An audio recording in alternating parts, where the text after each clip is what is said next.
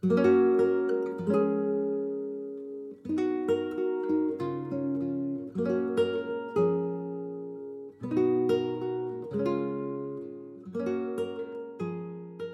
dramatic reading of Alice's Adventures in Wonderland by Lewis Carroll. Chapter 8: The Queen's Croquet Ground.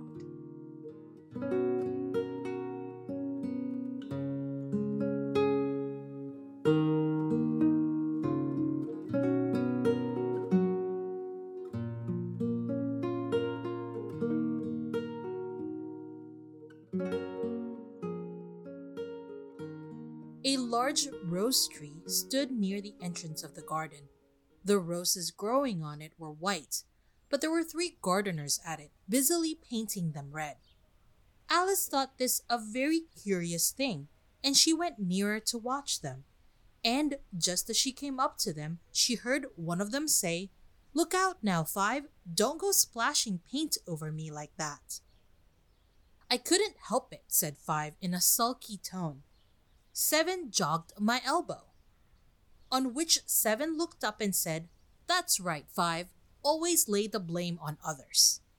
"You'd better not talk," said 5. "I heard the Queen say only yesterday you deserved to be beheaded." "What for?" said the one who had spoken first. "That's none of your business too," said 7. "Yes, it is his business," said 5, "and I'll tell him. It was for bringing the cook tulip roots instead of onions." 7 flung down his brush and had just begun, well, of all the unjust things, when his eye chanced to fall upon Alice as she stood watching them. And he checked himself suddenly. The others looked round also, and all of them bowed low. "Would you tell me," said Alice a little timidly, "why you were painting those roses?" 5 and 7 said nothing, but looked at 2. 2 began in a low voice. "Why, the fact is, you see, miss, this here ought to have been a red rose tree, and we put a white one in by mistake, and if the Queen was to find out, she would all have our heads cut off, you know. So you see, miss, we're doing our best afore she comes to." At this moment, 5, who had been anxiously looking across the garden, called out, "The Queen! The Queen!" And the 3 gardeners instantly threw themselves flat upon their faces.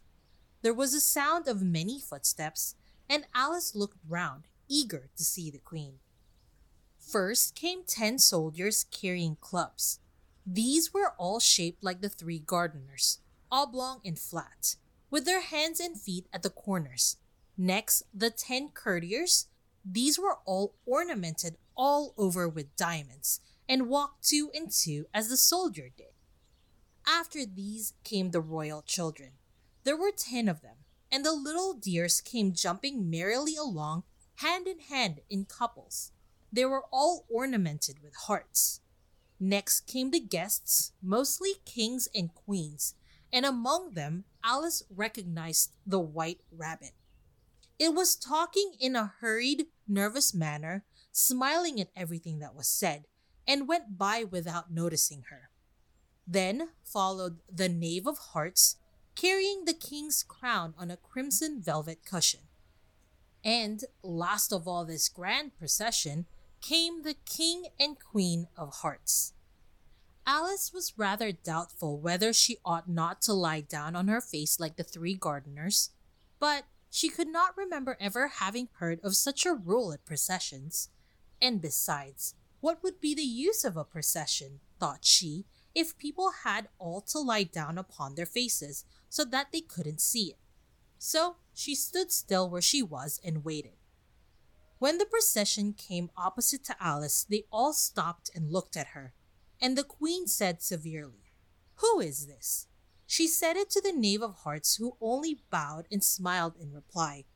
"Idiot," said the Queen, tossing her head impatiently, and turning to Alice, she went on, "What's your name, child?" "My name is Alice, so please your Majesty," said Alice very politely. But she added to herself, "Why, they're only a pack of cards after all. I needn't be afraid of them." "And who are these?" said the queen, pointing to the three gardeners who were lying round the rose tree. For you see, as they were lying on their faces, and the pattern on their backs was the same as the rest of the pack, she could not tell whether they were gardeners or soldiers or courtiers or three of her own children. "How should I know?" said Alice, surprised at her own courage. "It's no business of mine." The queen turned crimson with fury, and after glaring at her for a moment like a wild beast, screamed, "Off with her head! Off!" "Nonsense," said Alice very loudly and decidedly, and the queen was silent. The king laid his hand upon her arm and timidly said, "Consider, my dear, she is only a child." The queen turned angrily away from him and said to the knave, "Turn them over." The knave did so, very carefully with one foot. "Get up," said the queen in a shrill, loud voice, and the three gardeners instantly jumped up and began bowing to the king, the queen, the royal children, and everybody else. "Leave off that," screamed the queen. "You make me giddy." And then, turning to the rose tree, she went on, "What have you been doing here?" "May it please your majesty," said two, in a very humble tone, going down on one knee as he spoke. "We were trying—" "I see," said the queen, who had meanwhile been examining the roses. "Off with their heads," and the procession moved on, three of the soldiers remaining behind to execute the unfortunate gardeners, who ran to Alice for protection. "You shan't be beheaded," said Alice, and she put them into a large flower pot that stood near. The three soldiers wandered about for a minute or two, looking for them, and then quietly marched off after the others. "Are their heads off?" shouted the queen. "Their heads are gone, if it please your majesty," the soldiers shouted in reply. "That's right," shouted the queen. "Can you play croquet?" The soldiers were silent and looked at Alice, as the question was evidently meant for her. "Yes," shouted Alice. "Come on, then," roared the queen, and Alice joined the procession, wondering very much what would happen next. It's a very fine day," said a timid voice at her side. She was walking by the white rabbit, who was peeping anxiously into her face. "Very," said Alice. "Where's the Duchess?" "Hush, hush," said the rabbit in a low, hurried tone. He looked anxiously over his shoulder as he spoke, and then raised himself upon tiptoe, put his mouth close to her ear and whispered, "She's under sentence of execution." "What for?" said Alice. "Did you say, 'What a pity'?" the rabbit asked. "No, I didn't," said Alice. "I don't think it's at all a pity. I said, 'What for?'" "She boxed the queen's ears," the rabbit began. Alice gave a little scream of laughter. "Oh, hush!" the rabbit whispered in a frightened tone. "The queen will hear you. You see, she came rather late, and the queen said—" "Get to your places," shouted the queen in a voice of thunder, and people began running about in all directions, tumbling up against each other. However, they got settled down in a minute or two, and the game began. Alice thought she had never seen such a curious croquet ground in her life. It was all ridges and furrows. The balls were live hedgehogs, the mallet live flamingos, and the soldiers had to double themselves up and to stand on their hands and feet to make the arches. The chief difficulty Alice found at first was in managing her flamingo. She succeeded in getting its body tucked away comfortably enough under her arm with its legs hanging down. But generally, just as she had got its neck nicely straightened out and was going to give the hedgehog a blow with its head, it would twist itself round and look up in her face with such a puzzled expression that she could not help bursting out laughing. And when she had got its head down and was going to begin again, it was very provoking to find that the hedgehog had unrolled itself and was in the act of crawling away. Besides all this, there was generally a ridge or furrow in the way wherever she wanted to send the hedgehog to. And as the doubled up soldiers were always getting up and walking off to other parts of the ground, Alice soon came to the conclusion that it was a very difficult game indeed. The players all played at once without waiting for turns, quarreling all the while and fighting for the hedgehogs.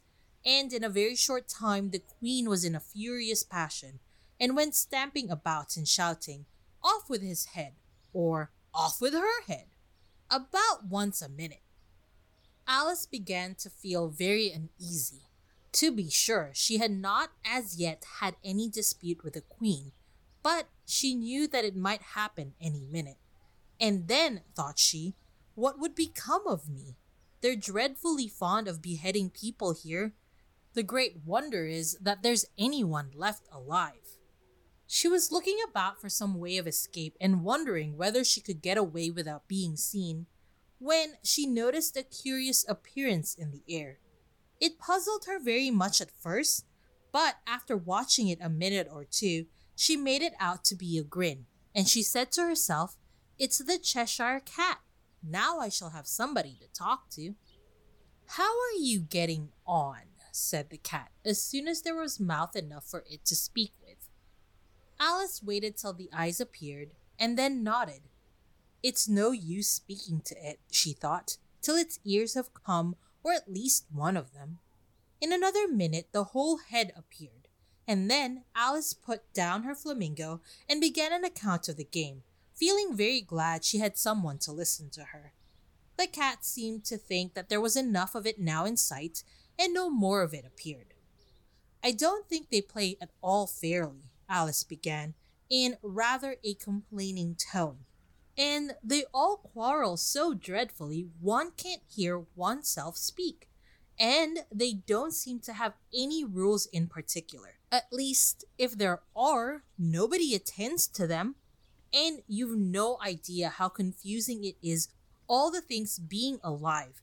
For instance, there's the arch I've got to go through next, walking about at the other end of the ground, and I should have croqueted the queen's hedgehog just now, only it ran away when it saw mine coming." "How do you like the queen?" said the cat in a low voice. "Not at all," said Alice. "She's so extremely—" Just then she noticed the queen was close behind her listening, so she went on, likely to win, that it's hardly worthwhile finishing the game. The queen smiled and passed on. "Who are you talking to?" said the king, going up to Alice and looking at the cat's head with great curiosity. "It's a friend of mine, a Cheshire cat," said Alice. "Allow me to introduce it." "I don't like the look of it at all," said the king. "However, it may kiss my hand if it likes." "I'd rather not," the cat remarked. "Don't be impertinent," said the king, "and don't look at me like that." He got behind Alice as he spoke. "A cat may look at a king," said Alice. "I've read that in some book, but I don't remember where." "Well, it must be removed," said the king very decidedly, and he called the queen, who was passing at the moment. "My dear, I wish you would have this cat removed." The queen had only one way of settling all difficulties, great or small. "Off with his head," she said, without even looking round. "I'll fetch the executioner myself," said the king eagerly, and hurried off. Alice thought she might as well go back and see how the game was going on, as she heard the queen's voice in the distance, screaming with passion. She had already heard her sentence 3 of the players to be executed for having missed their turns, and she did not like the look of things at all, as the game was in such confusion that she never knew whether it was her turn or not. So she went in search of her hedgehog. The hedgehog was engaged in a fight with another hedgehog, which seemed to Alice an excellent opportunity for croqueting one of them with the other. The only difficulty was that her flamingo was gone across to the other side of the garden, where Alice could see it trying in a helpless sort of way to fly up into a tree. By the time she had caught the flamingo and brought it back, the fight was over, and both the hedgehogs were out of sight. But it doesn't matter much, thought Alice, as all the arches are gone from this side of the ground. So she tucked it away under her arm that it might not escape again, and went back for a little more conversation with her friend. When she got back to the Cheshire Cat, she was surprised to find quite a large crowd collected around it. There was a dispute going on between the executioner, the king, and the queen, who were all talking at once, while all the rest were quite silent and looked very uncomfortable. The moment Alice appeared, she was appealed to by all three to settle the question, and they repeated their arguments to her. Though, as they all spoke at once, she found it very hard indeed to make out exactly what they said. The executioner's argument was that you couldn't cut off a head unless there was a body to cut it off from, that he had never had to do such a thing before, and he wasn't going to begin at his time of life. The king's argument was that anything that had a head could be beheaded, and that you weren't to talk nonsense. The queen's argument was that if something wasn't done about it in less than no time, she'd have everybody executed all round. It was this last remark that had made the whole party look so grave and anxious. Alice could think of nothing else to say but, "It belongs to the Duchess. You'd better ask her about it." "She's in prison," the queen said to the executioner. "Fetch her here." And the executioner went off like an arrow. The cat's head began fading away the moment he was gone, and by the time he had come back with the Duchess, it had entirely disappeared. So, the king and the executioner ran wildly up and down looking for it, while the rest of the party went back to the game.